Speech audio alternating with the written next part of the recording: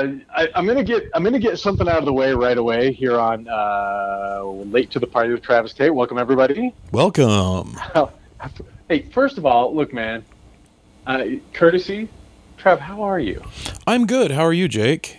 I'm pretty good. I am now back to work. We haven't recorded for a little while just because life is busy. Oh, it's so busy. The mail has ramped up significantly for you, and now I have been called off furlough. Finally, my long national sort of nightmare is over. But I work like overnight shifts now, so that bit of my life is in something of a disarray. Yeah, it turns everything upside down. Yeah, it is. You know, I'm very fortunate. I have an extremely supportive wife, and now I have my son works for Pizza Hut now, Travis. Ooh, I think nice. We haven't talked since then, so I have more or less we have a new breadwinner in the house, and my wife kind of covers for me to make sure that that I'm not dead zone. It's funny. Breadstick winner. Yeah. I haven't exploited my son for pizza. I did, however, go over. I had to run a few errands, and the Pizza Hut's pretty close to us. And I did go over to take my son his longboard, and while I was there, I did the very dad thing of making him hug me before I left, and thanking everybody at the Pizza Hut for supporting my little boy. You know, my daughter works at a Mexican restaurant, and I exploit her all the time. I'm always like, I sure do like those beans. So anytime they're going to throw out some beans, like refried beans, she'll throw some in a container for me. Your old secondhand beans, Tate. Dude, they're great beans. I love good refried beans. These are good too. What restaurant does she work at? She doesn't work at Guadalajara's, does she? Guadalajara's. I think they're long gone, but I do remember. I think my mom was a fan of Guadalajara's. There's one out there. I know because my brother had a birthday party there a few years back. I mean, I guess unless that one's pulled up stakes. That's why I was just curious, is because I know that there's one out your way. Not that I know of. Maybe there was, but there's not now. No, she works at Casa del Rey, Grantsville, Utah. I love it's good music. Food. It's really good stuff. Free plug, Casa del Rey. Did I say Casa or Casa? Sometimes I say it wrong just to bugger, even though I took Spanish. I think I say Casa to bugger. Casa? Is Get Casa some of them wrong Casa beans. I think it's supposed to be Casa. Yeah, you're probably right. But I say Casa just to annoy her.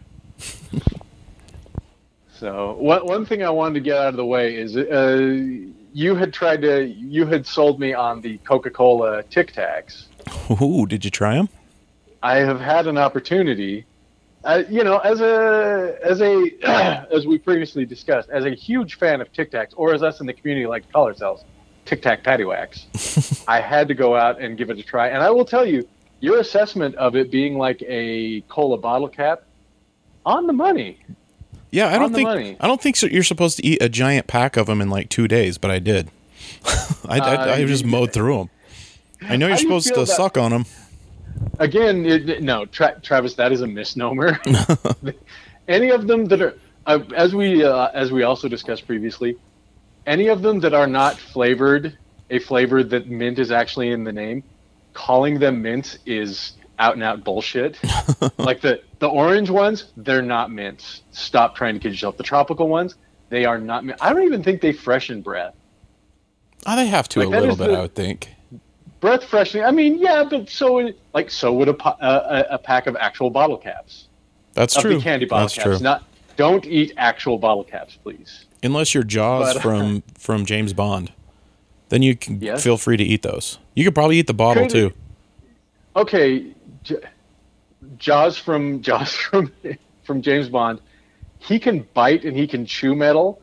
He shouldn't swallow it, right? His digestive system is not that's set a good. What if he has metal teeth?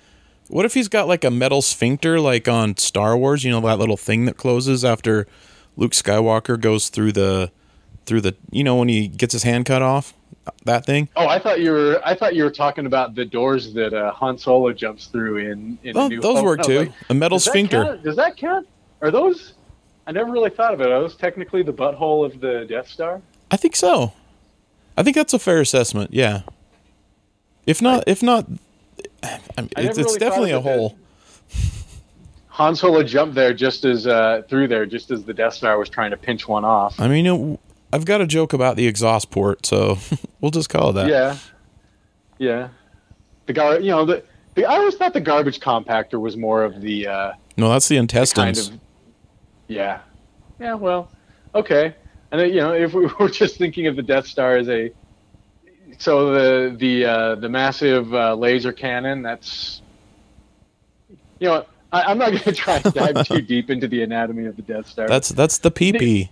We're straying from this serious topic that is Coca-Cola flavored Tic Tacs, which is yes, very tasty. Yes, you're right. Coca-Cola bottle caps. Probably the only issue I have is I don't think I would want to eat a whole roll of bottle caps that were just Coca-Cola. I think cola flavored, things like that. A candy that is a cola flavored usually comes along in a like a banana flavored Runt or a banana flavored or the vanilla flavored Tootsie Rolls. I like a Runt that's slightly soft. They're like a palate cleanse.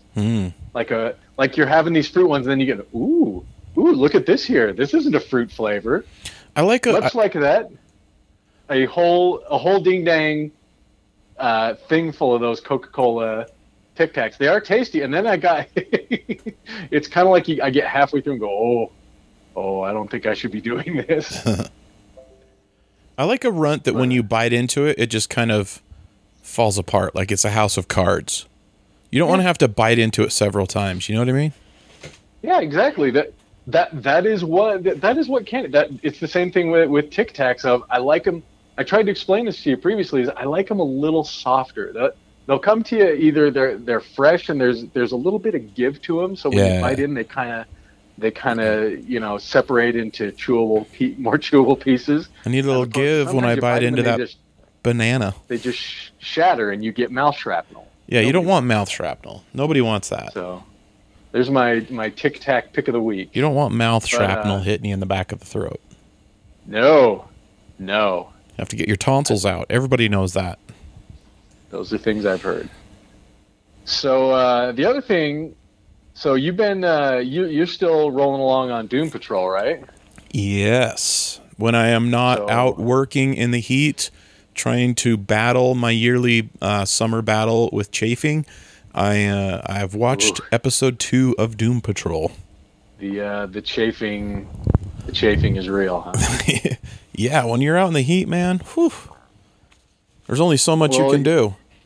You told me that things picked up significantly because you're picking up some Amazon slack now, right? Yeah, Amazon decided that it wasn't worth their time or money to deliver in my town. So now I'm delivering all of the Amazon packages. So I'm doing like 300-400 a day. That seems like a lot. It is. It's a little excessive, everybody. The stores are open. Just put a mask on and go to the store. You don't need to order pillows. I've been to this or kitty litter. I've been to the yeah. By the way, I've been to these stores, and me wearing the masks isn't the problem. By the way, ladies, we can tell when you order something from AdamandEve.com. Okay, we know. Oh, is that right? Yeah. The discreet package is not that discreet? No, they just put it in a little floppy package, and why, it's got some give. You know what I mean? You try getting that thing to stand up in a tray.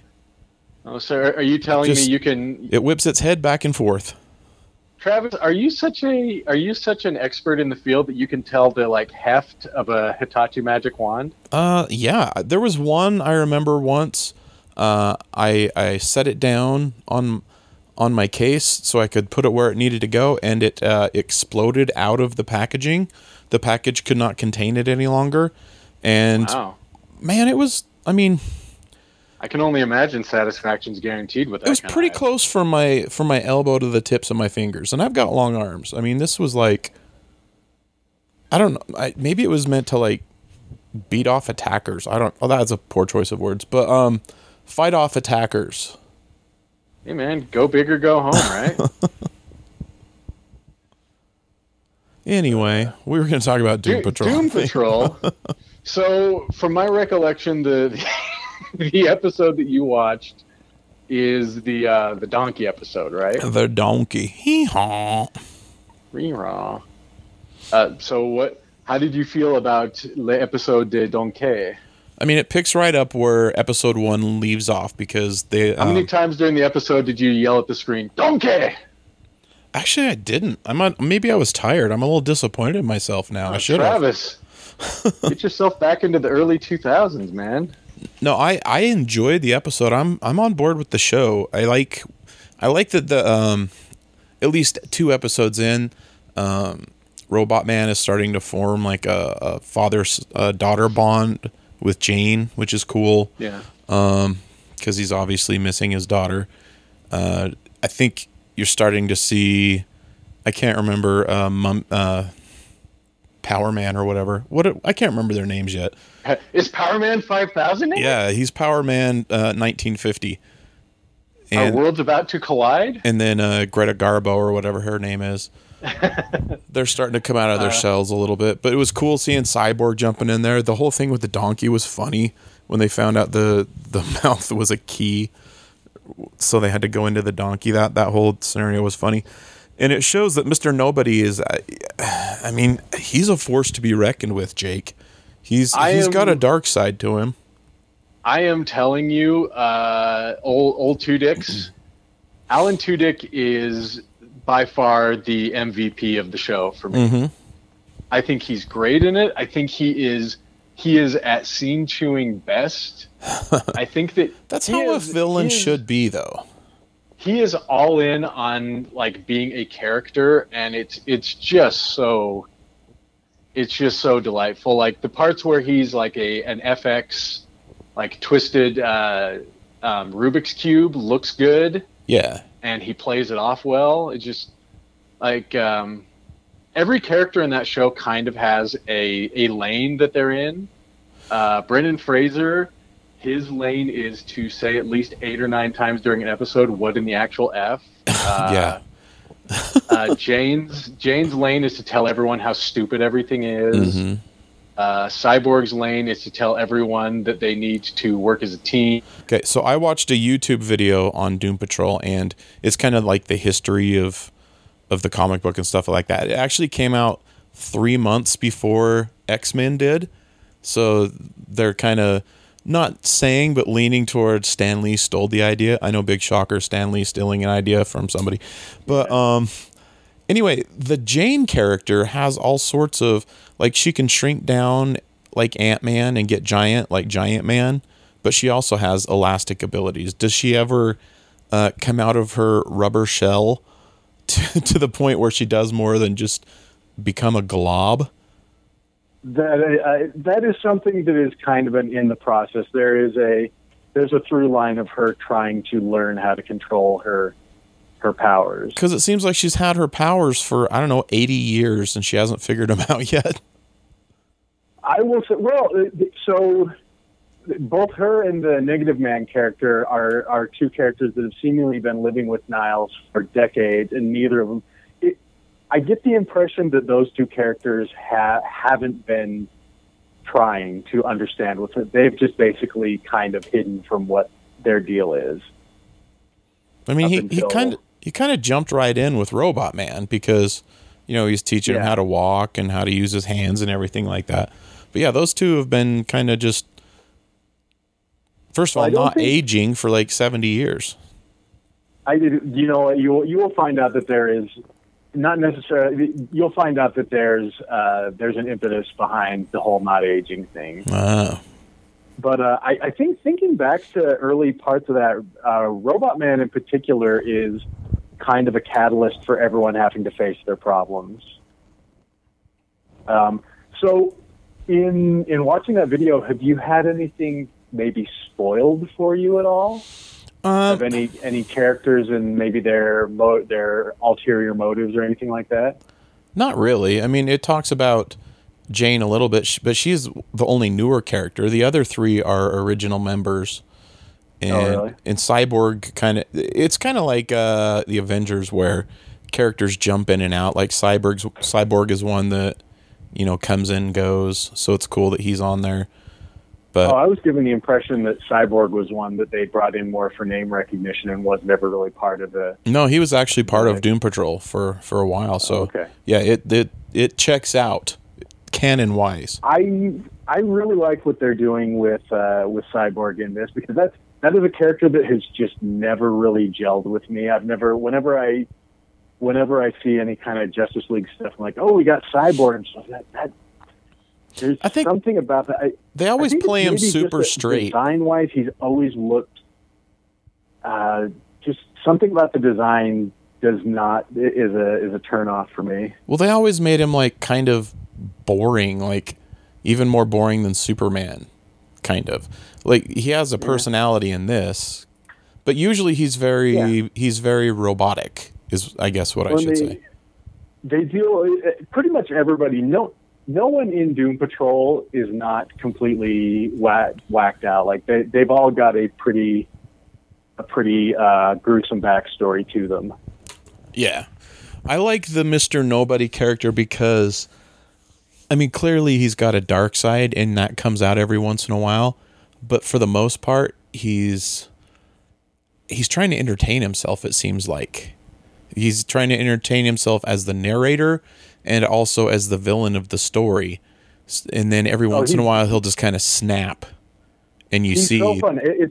It's like Alan Tudyk is trying to do a Hamill Joker, but he's really holding on to it. He doesn't really break, which can't be easy with that kind of, because everyone in this really isn't, like Brendan Fraser isn't, losing him. No one's really losing themselves in their character, except for maybe Diane Guerrero as Jane is kind of, she's having to play different, like the Hammerhead character and Baby Doll, and probably a lot of characters you haven't seen yet that she's, having to transition through. And like, it makes me wonder if M. Night Shyamalan possibly read the Doom Patrol comic books.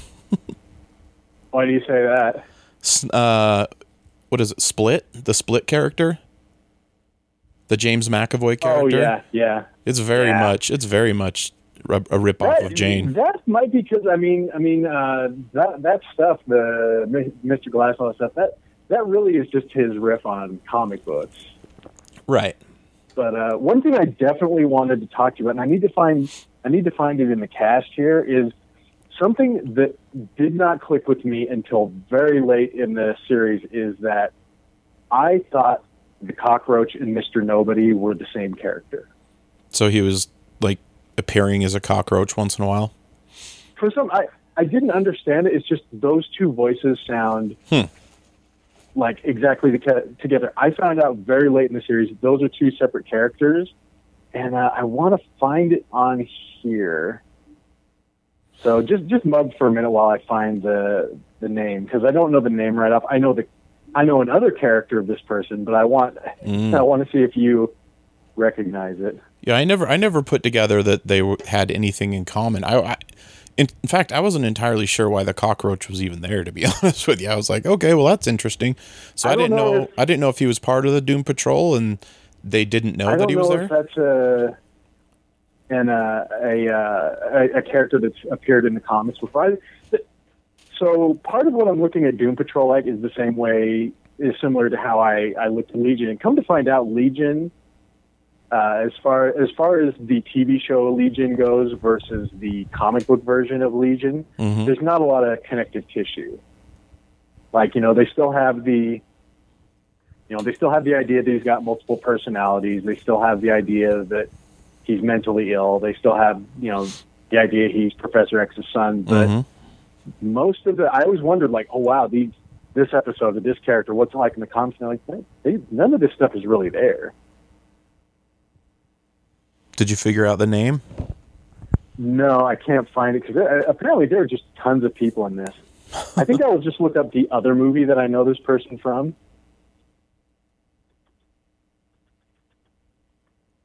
I thought the idea of this whole other world in the donkey was a funny idea, though. Yeah, it was fun. Watching Elastigirl go through, you just see her eyes. Fun.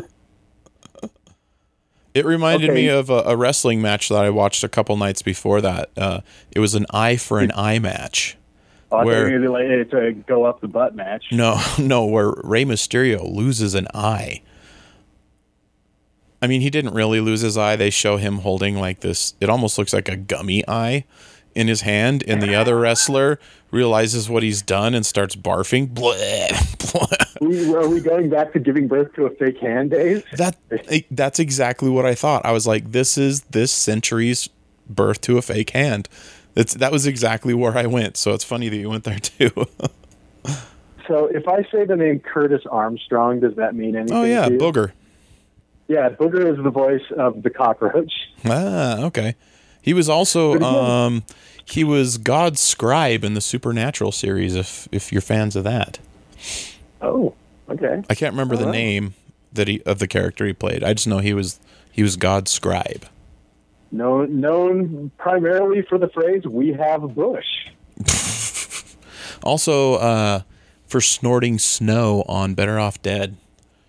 His character was obsessed with snorting anything that was powdery. So at one point he snorted snow. Not to get too deep in the weeds on this sort of thing, but even in 1980, Revenge of the Nerds came out. The hero, the characters we're supposed to be rooting for, do some unbelievably reprehensible stuff. That's a movie I have never seen, but yeah, I've heard some of the things they do. Oh yeah, like setting up video cameras in the girls' shower and just spending a night watching girls in their dorm being naked, and so that's where that comes from, is them watching them in the showers and getting changed in the dormitory, and one of them takes the bottoms off, and Curtis Armstrong, it cuts to him going, "We have Bush." Ah, it was like the original like fans only, except it was nerds only. There's like a fair, and the jocks are getting more money than the nerds, but all of a sudden, like, the nerds are selling cream pies, and like they're selling out of these cream pies, and people can't believe it, and they go buy one of the cream pies, and the guy's eating. He's like, "Well, what's so good about it? How are they selling?" He's like, "I don't know, it tastes fine." And he gets to the bottom of the pie, and the main jock's girlfriend, who's the head of the cheerleading club, they had a nude photo of her that they're putting at the bottom of every pie. Like that movie, is, even for that time period, when I come think about it, I was like, we're supposed to be rooting for these guys. They're just gross. Anyway, but mainly it's Curtis Armstrong. I don't know that Curtis Armstrong is doing a voice per se, but the voice that Alan Tudyk is doing, and his voice sounded eerily similar, and I honest to God thought that the cockroach was supposed to be some manifestation of Mr. Nobody up until very late in the show. Huh. Well, that's cool. So Curtis Armstrong. So far, Booger. 2 episodes in, you still feel sold on the show, huh? Yeah, I'm enjoying it. It's still weird for me to watch a superhero movie with so many F words in it. I'm not shy to that kind of stuff. It doesn't bother me, but it's weird. The phrase "what in the actual F" happens like multiple times per episode. Usually Brendan Fraser is saying "what in the actual F." Well, it's like the Harley Quinn cartoon too. I think at some point he even says, "I know I say this a lot, but I really mean it this time." And the funny thing is you probably feel like the show is weird already, and I think the weirdness ramps up significantly the farther in that you get. Like, one of my favorite characters, Danny the Street. That I am so excited for you to get to Danny the Street. I think we talked about it when they first announced this show. Yeah, because I thought this is such crazy concept. I hope they do it, and then they do it in a way that is so, like, just it brings me such joy the way that they manifest that character. There's a couple of characters. There's that character and another character I'm not even going to talk about because I just want you to experience it. Right. Who I just adore. And then, second season, I spoiled it a little for you, but like sex ghosts are going to happen. Oh yeah, that's how we got on. I just realized it's Thursday because another byproduct of being the night man is that I always live my life between 2 days, so I am constantly not sure what day it is. because I wake up one day and I work through to the other, and but I did realize it is Thursday. I have a new episode of Doom Patrol to watch, and I really, besides the comedy and besides the weirdness, like I think they do a really good job of character development on all these characters, because you're gonna.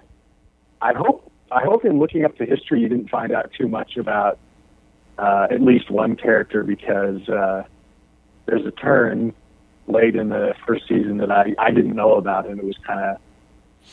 The only thing I can think of is I know later in the series, I want to say maybe Grant Morrison worked on Doom Patrol, and he made the professor evil, like he had them all trapped there.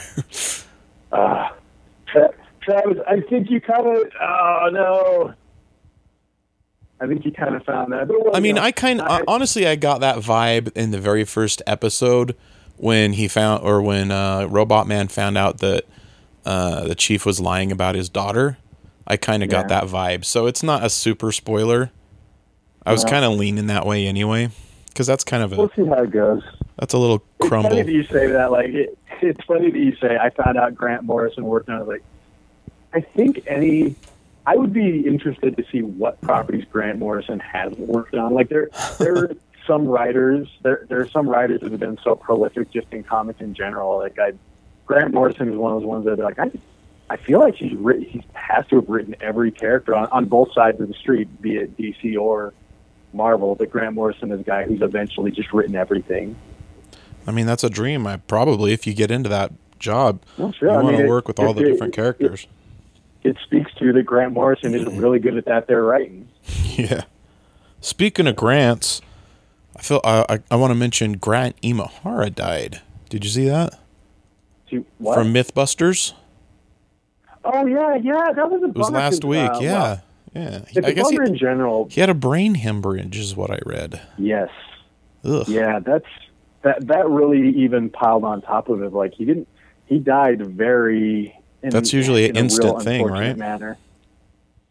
Yeah, and it is a bummer. Of Gabe is way into MythBusters. I've always had. It's a great show.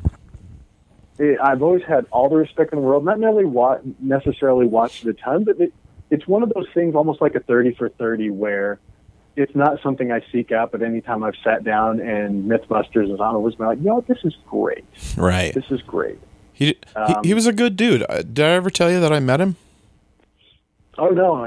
No. I don't believe so. I think it was the first time Chris Hardwick came to Wise Guys. He brought Grant Imahara with him. So, my wife, Penny, and we both got to meet him and hang out with him and talk with him. He was a great dude. He was super nice. Like, nicer than you possibly could imagine anybody that's on TV could be. So, he was a really nice guy. What a sad thing. So smart, the outpouring in his passing, I really got the impression that, like, sort of the guy he was on the show was just the guy he is, of a very 100%. positive, very enthusiastic. A lot of Asian American types that I follow talked a lot about just like what a good, what a really positive influence it was to have a guy like Grant Imahara in that position of.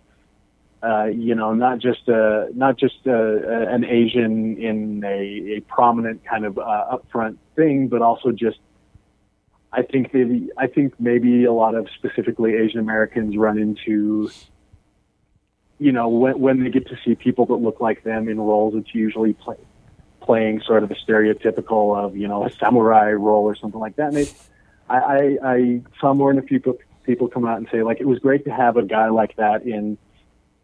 As a star of something, but just as a dude, not feeling like he had to represent a culture, but just to be, hey, this is someone who looks like me, but also he just gets to be Grant Imahara.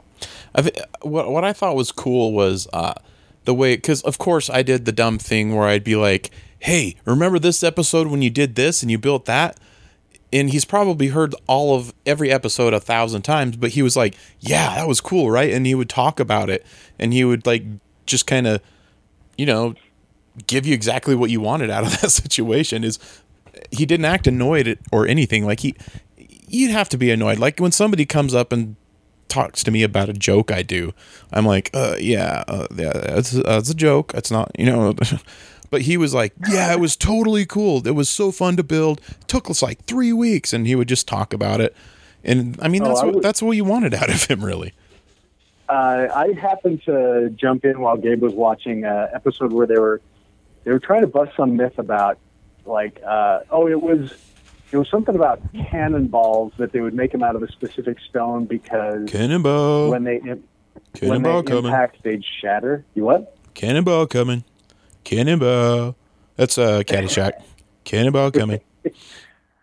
But it was supposed to be about how they made them specifically to shatter on impact so that the enemy couldn't reuse their cannonballs. But they kind of cut away halfway in the episode to say, while we were doing this, first somehow the way that they fired too high, and they hit a residence near the site that they were doing, and they had a whole bit about safety and things like they went back to that myth to complete it like months later. I was like, oh my God, I would love to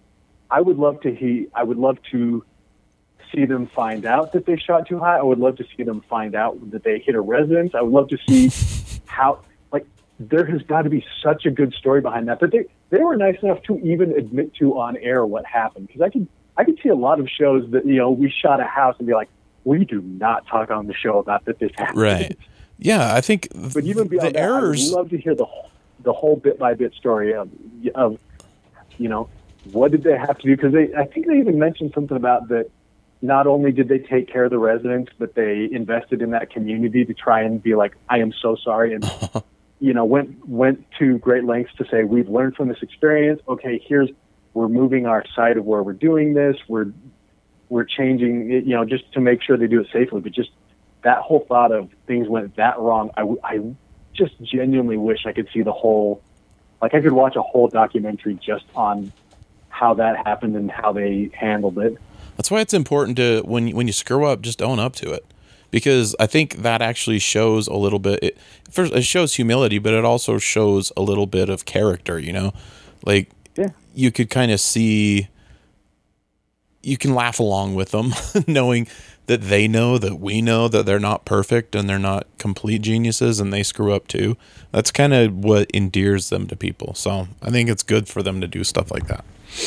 Yeah, those three in particular, and I space on names, but Grant, Redhead Lady, and Carrie Byron, Half a Scruff, and Tori Belleci. I think that's right. Just seemed like very, like three people who were just excited to go to work with each other every day. Yeah, they seem like they had fun. One of the gaming podcasts that I've heavily followed, Giant Bomb, they have a guy who runs kind of their sound and is a host named Jan Ochoa, who actually worked on Mythbusters as a PA, and has only ever, besides the whole Granny Mahara thing, just always had talked about it in glowing terms of what a great time in his life it was just to work with those people, and that they were all really, really great. That would be a fun job. Yeah. I want to bring up a couple things here. Hit me, Trav. I'm gonna drop some news right in the middle here. Okay. Oh. First of all, there's going to be another Star Wars animated show on Disney Plus. It's about the Bad Batch. Do you remember when I was talking about the first few episodes of the last season of Clone Wars, where they brought in these clones that had, I don't know if they were screw-ups or if they purposely enhanced them. X-Men ones? Yeah. So they're going to get their own series. So you'll get to see the Rambo clone. There's one, he's got the same haircut, he's got the red bandana, he's got the whole thing. I was never into Clone Wars, so I'm always a little skeptical, especially of how Disney is anymore. I'm a little feeling like the last season of Clone Wars was specifically to go, okay, we want to introduce a bunch of characters and we can make their own shows. Well, they're doing a Bad Batch show, so that's cool. And, boy, Disney went through a rough patch the last couple of weeks of trying to reopen in a way that they thought would be tasteful, but really just only surfaced how exploited the whole thing was with, Yeah. Come on, Disney. Then we got Muppets Now, starting in August. I'm excited to see what they do with that. My friend Tom Clark is on it. What is? My friend Tom Clark is on it. Oh, good. I don't know what he's playing. I would love to see good Muppets, but boy, like they, just similar to the Looney Tunes thing, they just haven't really, two things that they've tried to update several times and just have never really quite been able to figure out how to recapture the initial magic. I just wonder if it hits a kid better than it hits an adult. A kid that's not super familiar with the Muppets. You know what I mean? Interesting to see. Be interesting to see. I'm starting to get deeper and deeper into the idea that like the Muppets, like there's just not a modern analog for a Jim Henson or a Mel Blanc or some of the great directors of those old Looney Tunes that just for some reason we're just so dialed into what that needs to be. I don't know if it's a matter of... It's because they were inventing the genre, kind of. You know what I mean? Sort of. It might be that. They were groundbreaking because they were the first ones. Who knows? I think some of it has to do with... I guess I should look more... I should maybe look more into, like, what's the story behind a Chuck Jones or a Friz Freleng versus, say... I haven't looked too far in. I get the feeling, I feel like new Looney Tunes, they're probably looking at young comics, which I'm not looking down on, say, a young comic or even I just feel like a Chuck Jones or Friz Freleng, there was something that was lightning in a bottle on guys like that I feel like an HBO is going to be like, yeah, but what if we just got someone we could afford better? But also they were in it for the long haul, where now it seems like people are very transient. They come in, work on one episode, and then that's the only time they ever do it. So it's a constant rotation of people. Because like anytime I'm watching those and I see especially the two names, Chuck Jones and Friz Freleng, come up, I'm like, this is going to be brilliant.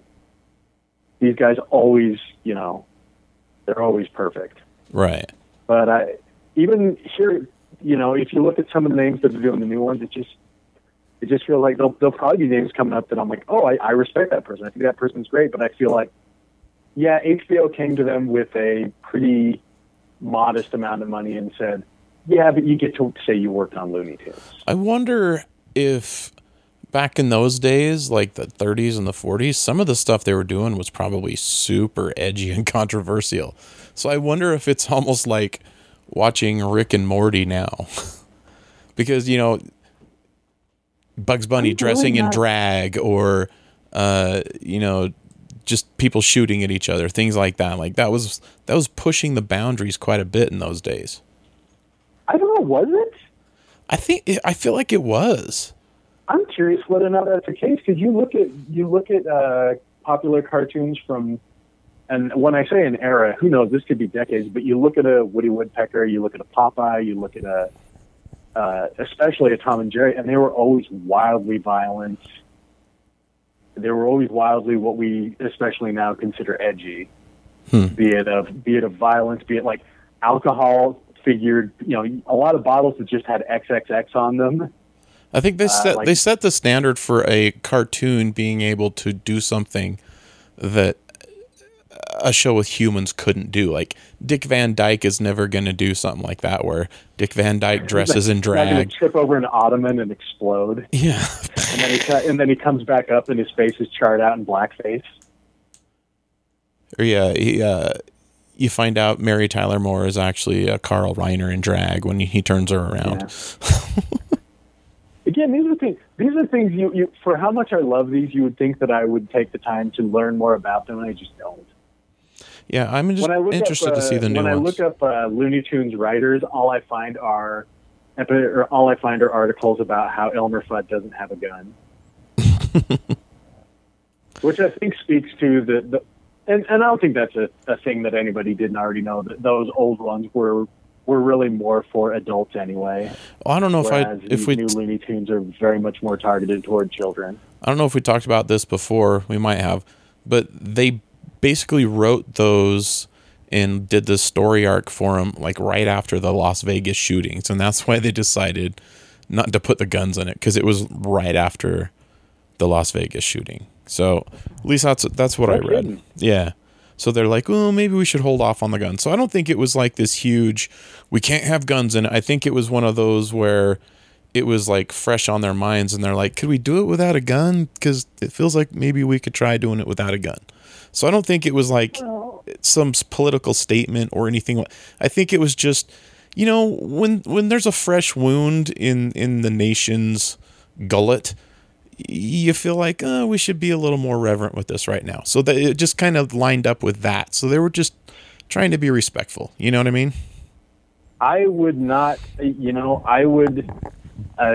you're saying makes sense, and I would have a level of respect for that. I am more inclined to believe that I am not saying that's not something that went into it, but I would say that's probably something they were always going to do, and that it has more to do with we have to be able to sell stuff for kids, and if we have guns, that's going to seriously impact like our marketing. Yeah, but you still see guns and old stuff. I don't know. That is a huge no-no for if you are doing anything kid-related. Having guns in it is just a huge. Yeah, but like in the 80s, we watched Rambo cartoons and stuff like that. They all had guns. Oh yeah, those were in the 90s and 80s, Travis. I'm talking about if you release something right now, like Looney Tunes, and say, well, we want to be able to have T-shirts. We want to be able to have party favors. You don't think they could sell some Tweety Bird T-shirts, do you? I mean, look, we all know that what the kids want now is a T-shirt that has the Tasmanian Devil wearing basketball gear, and it says "No Fear" on it. What about the ones where the Tasmanian Devil and Bugs Bunny are dressed like Criss Cross and their clothes are on backwards? You ever see that one? It's never been a better time, Travis. I got a couple other little news and notes here. Apparently, Dave Franco is going to play Vanilla Ice in a biopic. Yeah, I'm just gonna politely say no, thank you to Vanilla Ice's overall story. Oh, sorry, that made me laugh. Saying it out loud makes it real, and it just seems okay. I get the Freddie Mercury one. I even get the Elton John one, but there's got to be other people we could do before we get to Vanilla Ice. You know what I mean? Vanilla Ice just has such a weird, dumb story of, you brought up Freddie Mercury, but stealing from Queen, pretending he didn't steal from Queen, and then all his weird. The only thing I know about, I know there's been more to it, but that, and then his weird "I'm a Carpenter" TV series. I think they should make it PG. I think because he was always the PG version of real rap. It's ridiculous. I hope it's over the top, like a Will Ferrell movie, almost just like stupid. I hope there's no reality to it at all. And even at that, I probably just wouldn't be interested. So looking at the directors for the Looney Tunes, it looks like they picked from just other children's animation. Which, I mean, like, you're getting people from Steven Universe and what's it called, Teen Titans Go and things like that, which are great shows in and of themselves. I just don't. I just don't know that it stacks against like a Chuck Jones or a Friz Freleng of what sensibility they're bringing to a project, which is just where it's maybe not necessarily going to appeal to me. Well, they kind of dedicated their lives to it, you know? Of course it's going to be good. I can't speak to the appeal of other things. It kind of goes into an era or a realm of maybe there's some destiny involved with certain, like Jim Henson. Was he destined to do what he did? Because it's almost like you can't imagine reality without the Muppets in it. Yeah. Is there some sort of destiny? Like if it wasn't him, was it going to be somebody else? Type of thing? No, I think you're right in that just what you're saying is what you're saying is that HBO Max they went into a project saying, we're going to try to make Looney Tunes, and we're going to try to pick people on this project that when you look at them and go, huh, yeah, well, they do good in the same space that Looney Tunes is probably going to live. Or similar to every time they remake the Muppets, they're going to get people to go, huh, this person makes this other program that, just like I said, like something like Steven Universe is an extremely important and well-made product. And but I don't know that just because they've written a very wildly successful and well-made children's program, let's just say I looked up the directors, and one of them was the director of, say, several episodes of Avatar: The Last Airbender. An amazing show. I would look at that and go, I mean, it makes sense that you would pick someone who's very good in this field, but I just don't know if you want to recreate the magic of this, I don't know that it's going to do anything for you. Right. Did I ever tell you, have I ever told you about Anthony Antamanik? He does... what? He does, like, the world's best Trump impression. He actually had a Comedy Central show. It was like The President Show or something like that, where he played Trump.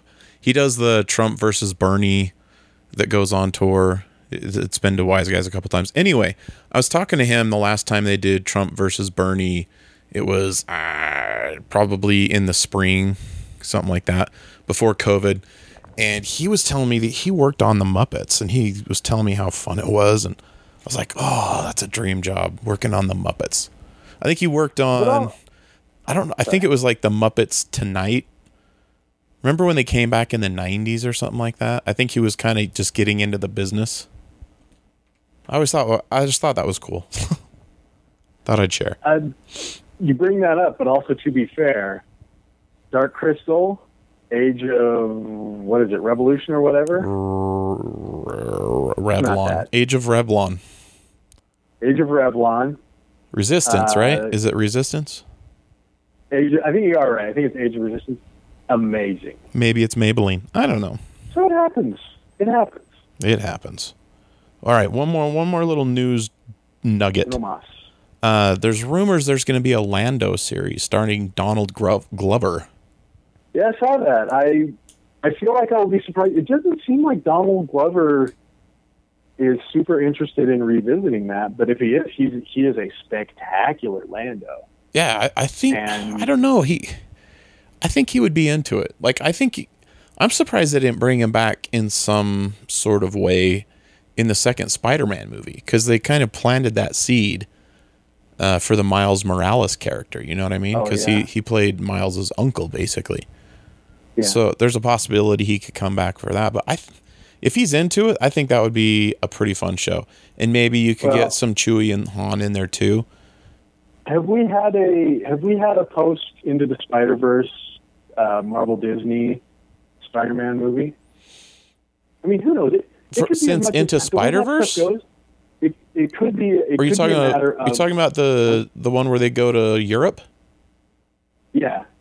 No, there hasn't. It was supposed to be Black Widow, but it got bumped. Because I think here's my take. Travis takes. My take on it is Donald Glover was inserted into, as Miles Morales' uncle. That was just, in their mind, they were just like, Miles Morales is popular, but he's not really in the zeitgeist, so we're just going to put this in there. The same way that the Amadeus Cho character is a very, very, very brief sort of Easter egg thing in one of the Hulk movies. Mm-hmm. There's just an idea of like, we're going to put this in here for funsies for the quote unquote true fans. Not that that's a thing. So I feel like they didn't know Miles Morales was going to hit almost like more popular than Peter Parker at this point.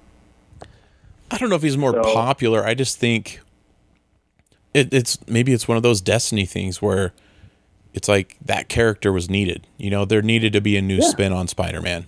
Oh, I know. You're hitting the nail right on the head of, yes, that character is kind of the needed character. And Into the Spider-Verse not only is a great movie, but it did a great job of humanizing that character, not just the introduction. Because say what you will of, like, I like the Sam Raimi Spider-Man movies, but maybe the Sam Raimi Spider-Man movies didn't really humanize Peter Parker in a way. Tobey Maguire's Peter Parker isn't necessarily like you feel Peter Parker in the same way that, like, when you watch these newer ones, you feel Tom Holland. Well, even Tom Holland, he does seem childlike, but we know he's like in his 20s, and we knew Andrew Garfield, and they were all in their 20s. But you see Miles Morales, and he's what, like 13, maybe 14, somewhere in there, and he feels like a kid, and that's when Spider-Man, I think, is better as a kid than an adult. He acts like a kid. As soon as Tobey Maguire and Andrew Garfield, as soon as they got bit by the spider, they ceased to be a child and became, a 20-year-old.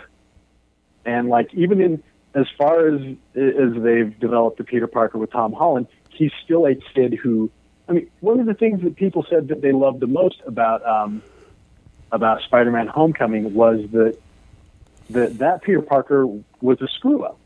That Peter Parker, in doing his best to be a hero, made colossal, the whole boat thing of, this could have gone horrible. You're lucky that Iron Man jumped in and saved your ass. Right.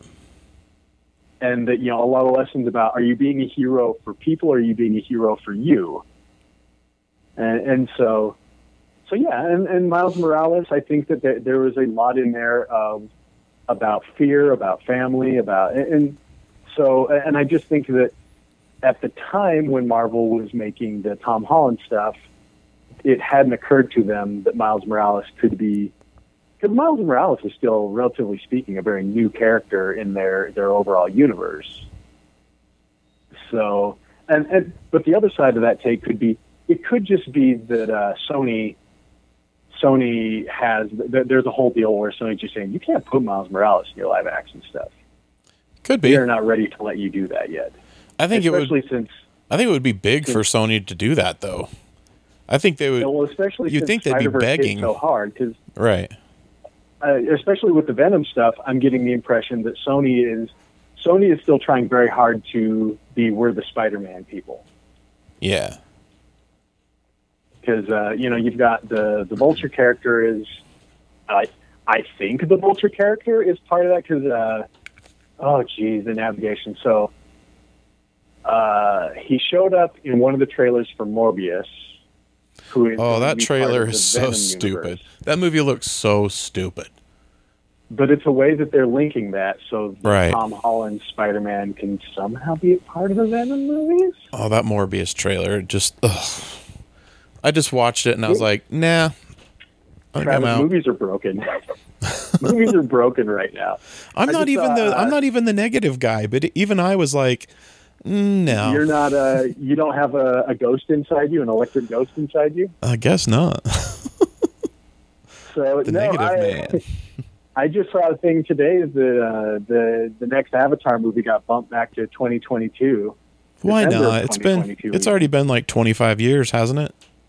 Seems like it. I think I don't know how much truth there was to this, but sort of the goalpost of the movie Apocalypse of being Tenet, that Tenet has been put on hold indefinitely now, instead of just moving it back a little more. Yeah, that's one of those movies, like, it might be an amazing movie, but it's been bumped so many times now, and there's so much mystery around it anyway. I don't see how it's going to ever make its money back in this situation. Yeah, they should have just bumped it a year. I kind of think Christopher Nolan is maybe making... here's a maybe weird take. I think Christopher Nolan's thing of he is demanding that it be shown in theaters is maybe tone deaf. I think this pandemic has maybe broken people for giving a shit about seeing movies in theaters. Not me. To some degree. If it opened tomorrow in theaters, I would go see it. I watched I think there's a way to social distance in a theater. I think I would be comfortable with it. I love seeing movies in theaters, but it has to be a theatrical movie. Like I watched. Christopher Nolan movies are like the perfect example of. But I don't care whether or not I saw that in the theater. That's not a movie that the theater experience is detrimental to me. I mean, I just watched Palm Springs. I don't know if you watched it yet. That was perfectly. I haven't watched Palm Springs. That's perfectly fine watching it at home. But yeah, a Christopher Nolan movie, I could see that's what I'm saying. The importance of a giant screen and really good surround and popcorn in my lap, that kind of thing. Tenet seems like a what's the other one? It seems like an Inception sequel. It seems very Inception-y. I heard there's some sort of link, but it's not necessarily official. Oh, really? There's an actual link. It just seems like the type of movie that if you're not in a theater with theater sound and you're not watching on a big screen, that movie is just going to be so much less impressive. Yeah. No, I could definitely see that. So you haven't seen Palm Springs then? No. I suggest it. I watched it the other night. It is fun. It's a fun kind of course it's got that element of Groundhog Day to it.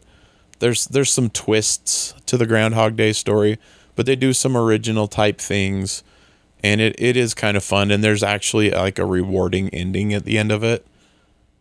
But it's Who a fun. Are the people in that? Andy Samberg and Just Kidding Simmons is in it, and then good old Just Kidding Simmons. Yeah, I love it. And the lead actress, I can't remember her name.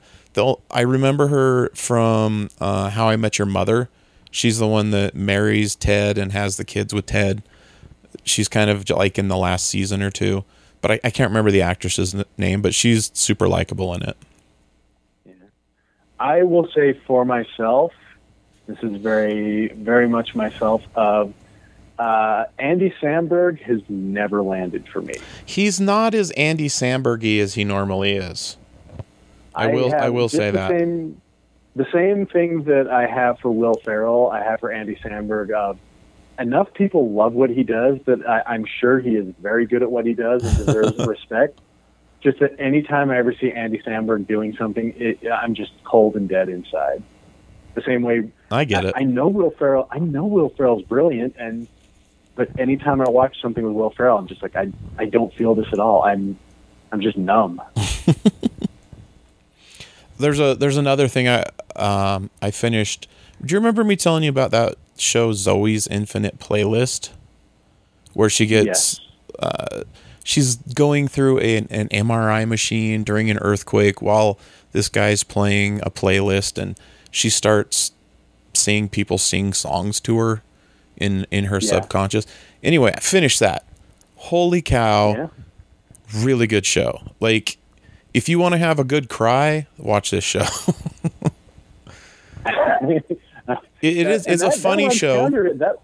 That one's counter to your I don't want my entertainment to make me feel. Normally, yeah. Normally, I'm not into that, but I was watching it with my wife, and we just went through something a few months ago with her dad passing away, and this show very much parallels a lot of the things that we went through going through that, because it's the story of her dad basically kind of fading away, and it is a lighthearted show. It's not super depressing or anything, but there's moments when it gets serious.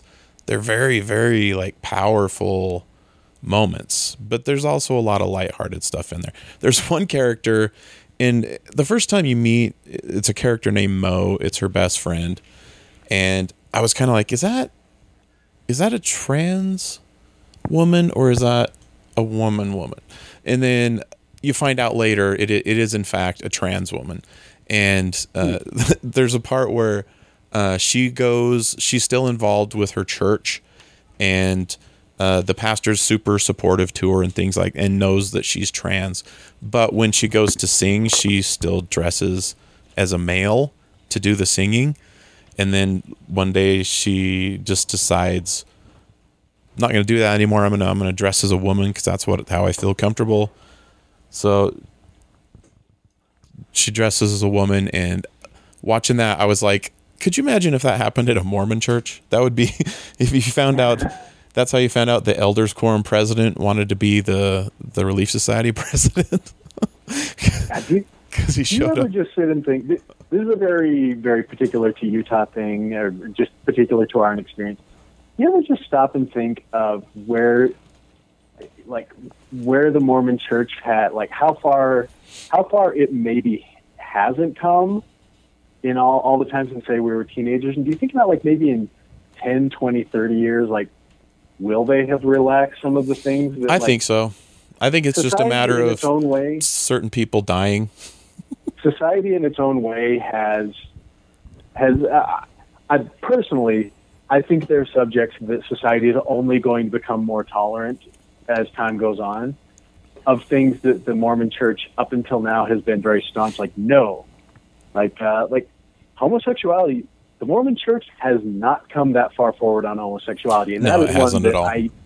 I feel that particular subject is beating down their door, and I cannot imagine in 10 years the Mormon Church not finally just saying, okay, you're all fine.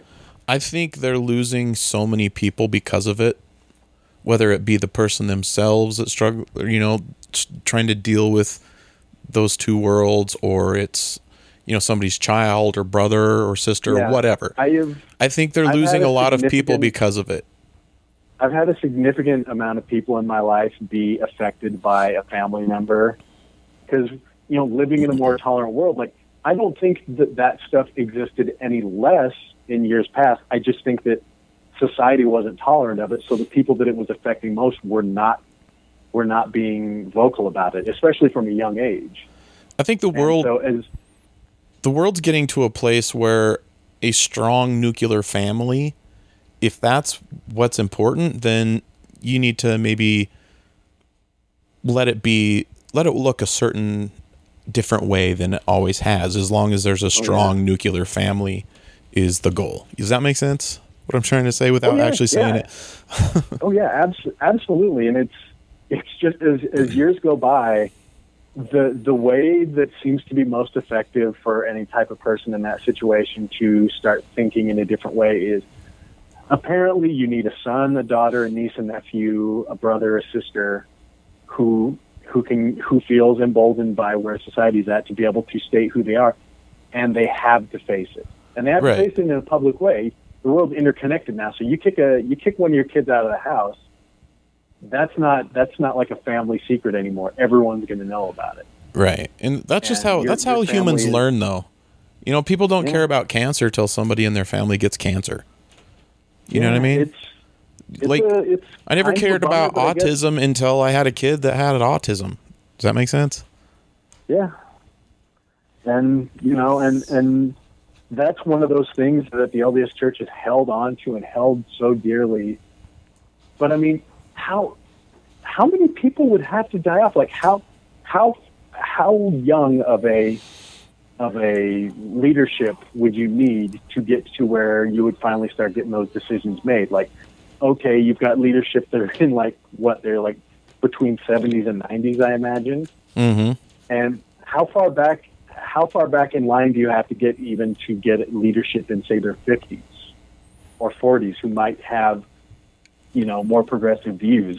It might be 20 years away. I mean, now it's pretty normal now to see interracial couples, but I remember as a kid, it was taboo. They weren't really talking about it, but like you go back to like the 60s and it was interracial couples were kind of forbidden. And I remember being a kid and seeing my dad debate Friends about, and this would have been early 80s, long past, somewhat long past when those decisions had been made. But as a kid, seeing my dad debate friends of his about the validity of people of color holding the priesthood, and God, can you imagine? Travis, I'm sorry, I'm getting so far off the rails into stuff we generally don't want to talk about, but just can you imagine the decision to allow homosexuals to hold the priesthood, or allow... Guess what? A lot of them already do, because they went on missions. Yeah. Yeah. But one of the ones that comes up a lot is women holding the priesthood, and that would be, I don't know, I guess for people doing that, that's got to be a very weight of how much does it break the how many people do we lose if we don't do it, or how many people do we lose if we do it? But then if those kind of decisions are being made, or if really the whole point is we have to wait until we get a leadership that are young enough to be progressive like that. I've never really met Sorry, many women that care about the priesthood thing, to be honest with you. And I've talked to some about it, and most, especially if they're active, they don't really care. But I think people do care more about not pushing away, gay or lesbian people. I always look at it like the parable. We're going to get religious here for a second. The parable of the 99 and the 1. If the shepherd loses one, he's going to leave the 99 to go find the one. That's always kind of how I looked at it. Like, we shouldn't be turning our backs on the one just because there's 99 others. That's always kind of how I looked at it. Like, they should, if somebody wants to be a part of that, we should do everything in our power to make sure they have the ability to be a part of that. Anyway, we should probably move on. Real quick, we're gonna wrap this up. Did you see the? I'm going to take a brief moment. Okay. I'm sorry. I'm going to try and make this fast, and we'll consider this something of a tease. Okay. I have a VR helmet. A VR helmet? Wow. A friend of mine, while he went on vacation last week, and while he went on vacation, he's been wanting to do some more retro gaming with his family, so he picked up. I still have a bunch of old Guitar Hero guitars, so he grabbed those from me, and then when he came over, he brought over his PlayStation VR rig for me to borrow. Huh. And I've been dipping my toes in it. Specifically, they just released an Iron Man game for VR. Wow. Which, flying around the Iron Man in VR, I will only go so far in to say this about it, Travis, unless you want to ask me further. But I fell over on my couch while I was trying to fly as Iron Man. Did you turn on a fan so you could feel the air flow? It's not quite that much. Well, but I mean, I don't think Tony Stark feels the wind on his face. That's true. But I was just a little tutorial thing. You're flying around his mansion, or flying around the beach around his mansion, and I took a turn real fast and fell over on my couch. Nice. That sounds fun. It's fascinating, but I'm having a good time with it. Hey, did you see the Umbrella Academy trailer? I'm staying away from trailers on that. It's so close that I'm just going to go in completely blind. Oh, you don't. But you are welcome to talk about something you saw. Basically, it looks like most of the season takes place in the 60s, around the Kennedy assassination. So that'll be pretty cool to see what they do with it. So you have those other two. So you're current on Umbrella Academy, right? Yeah. So the second one, I mean, what's the second one called again? Dallas. Isn't it mostly about that Kennedy assassination stuff? Yeah. Or am I not even? So yeah, I mean, there's a lot of it about that. I don't know how I feel about that, because they ended it off in the future, and I was kind of interested in seeing a lot of future dystopia. Well, it seems like they get sucked into the past. Mm. I think there's still flash forwards to the future too. So it might kind of go back and forth between the two. What an interesting way to end that season versus how the original story. Because I don't know if we ever talked about it versus like the meteor hitting or the meteor, the meteor being stopped. How if you had any kind of way of feeling about that? Because I mean, the comics really are.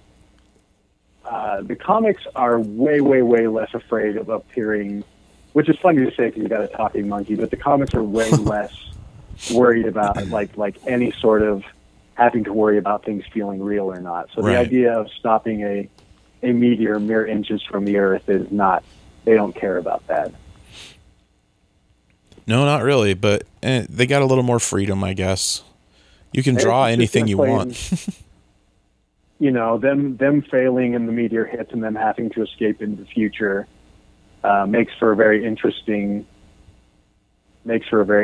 play versus, if they stop the meteor, then you have to go directly into whatever Dallas is. I'm interested. I'm obviously interested because I'm not watching trailers because I just want to go into it blind and just let it wash over me. There was a point in the trailer where I was like, "Who's this hippie guy?" And then I realized, "Oh, it's Diego." He's got like long, kind of shaggy hair. He doesn't even look like the same guy. Oh, really? Yeah. So it looks pretty fun. Is that one? When is that? Is that late August? I don't know. I just know it's next month, isn't it? Or is it the end of this month? It's coming up. It's coming up in the next month or so. Oh no, it's the boys. I think that's early September that I'm thinking of. Because it's the end of July that Umbrella Academy drops. That's all we have these days, Trav. What TV shows dropping? Basically, yeah. Can't go outside. But we're gonna run out of those eventually. I heard animation's the big animation's gonna save us next year. Well, I'm just looking at apparently today a new Bill and Ted trailer dropped, and I'm going to watch that after we're done. Yeah, that's going to be available to stream too. Did you know that? That's what I'm seeing on this. I'm really happy about that. Much as like we said about Tenet, like I understand a movie like Tenet is probably just not going to be impressive in a living room, but like Bill and Ted, I'll be happy to sit on my couch and watch. It's a weird world we live in. All right. Well, it gets weirder. Let's wrap this feller up. All right. So, Travis, you got anything you want to promote first of all? Yeah, this weekend I'll be up at Wise Guys Ogden. I'll be opening for Keith Stubbs. He's a comedy veteran, very funny. I saw that thing and they said Netflix is Keith Stubbs. Has he got a thing on Netflix now? He was on the show Real Rob. He had a part. He played Rob Schneider's accountant. He's the one that informed him in the show that his brother had stolen all of his money. It's based on a true story. So yeah, he was on Netflix because he acted in Rob Schneider's show. No, that's good on him. But I'll be up there. I'll be up there this weekend. That's the 24th and 25th. If you're in Utah.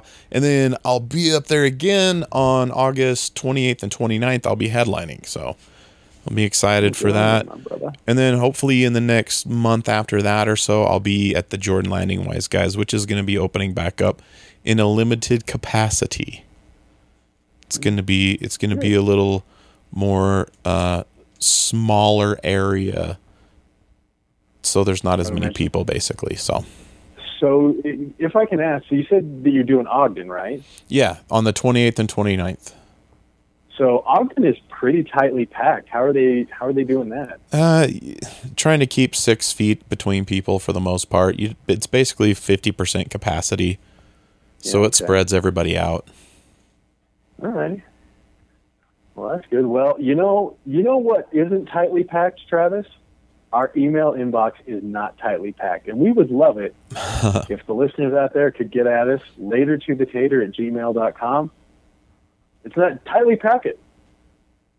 Fill our email full. We would love to hear from you.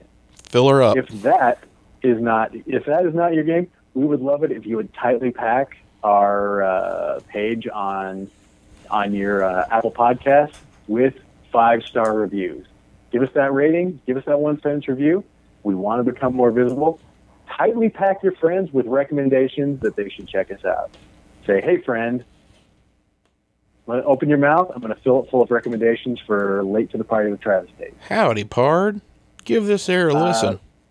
Blue Wave Theory is tightly packing your ears with our opening and closing music. We tightly pack appreciation into whatever the appreciation space is for the usage of that. Travis, where can people tightly pack their social media for you? You can find me at Travis Tate Funny on all the social media, so hit me up. No matter where you live, hit me up. Check them out. So, I think that's it, Trav.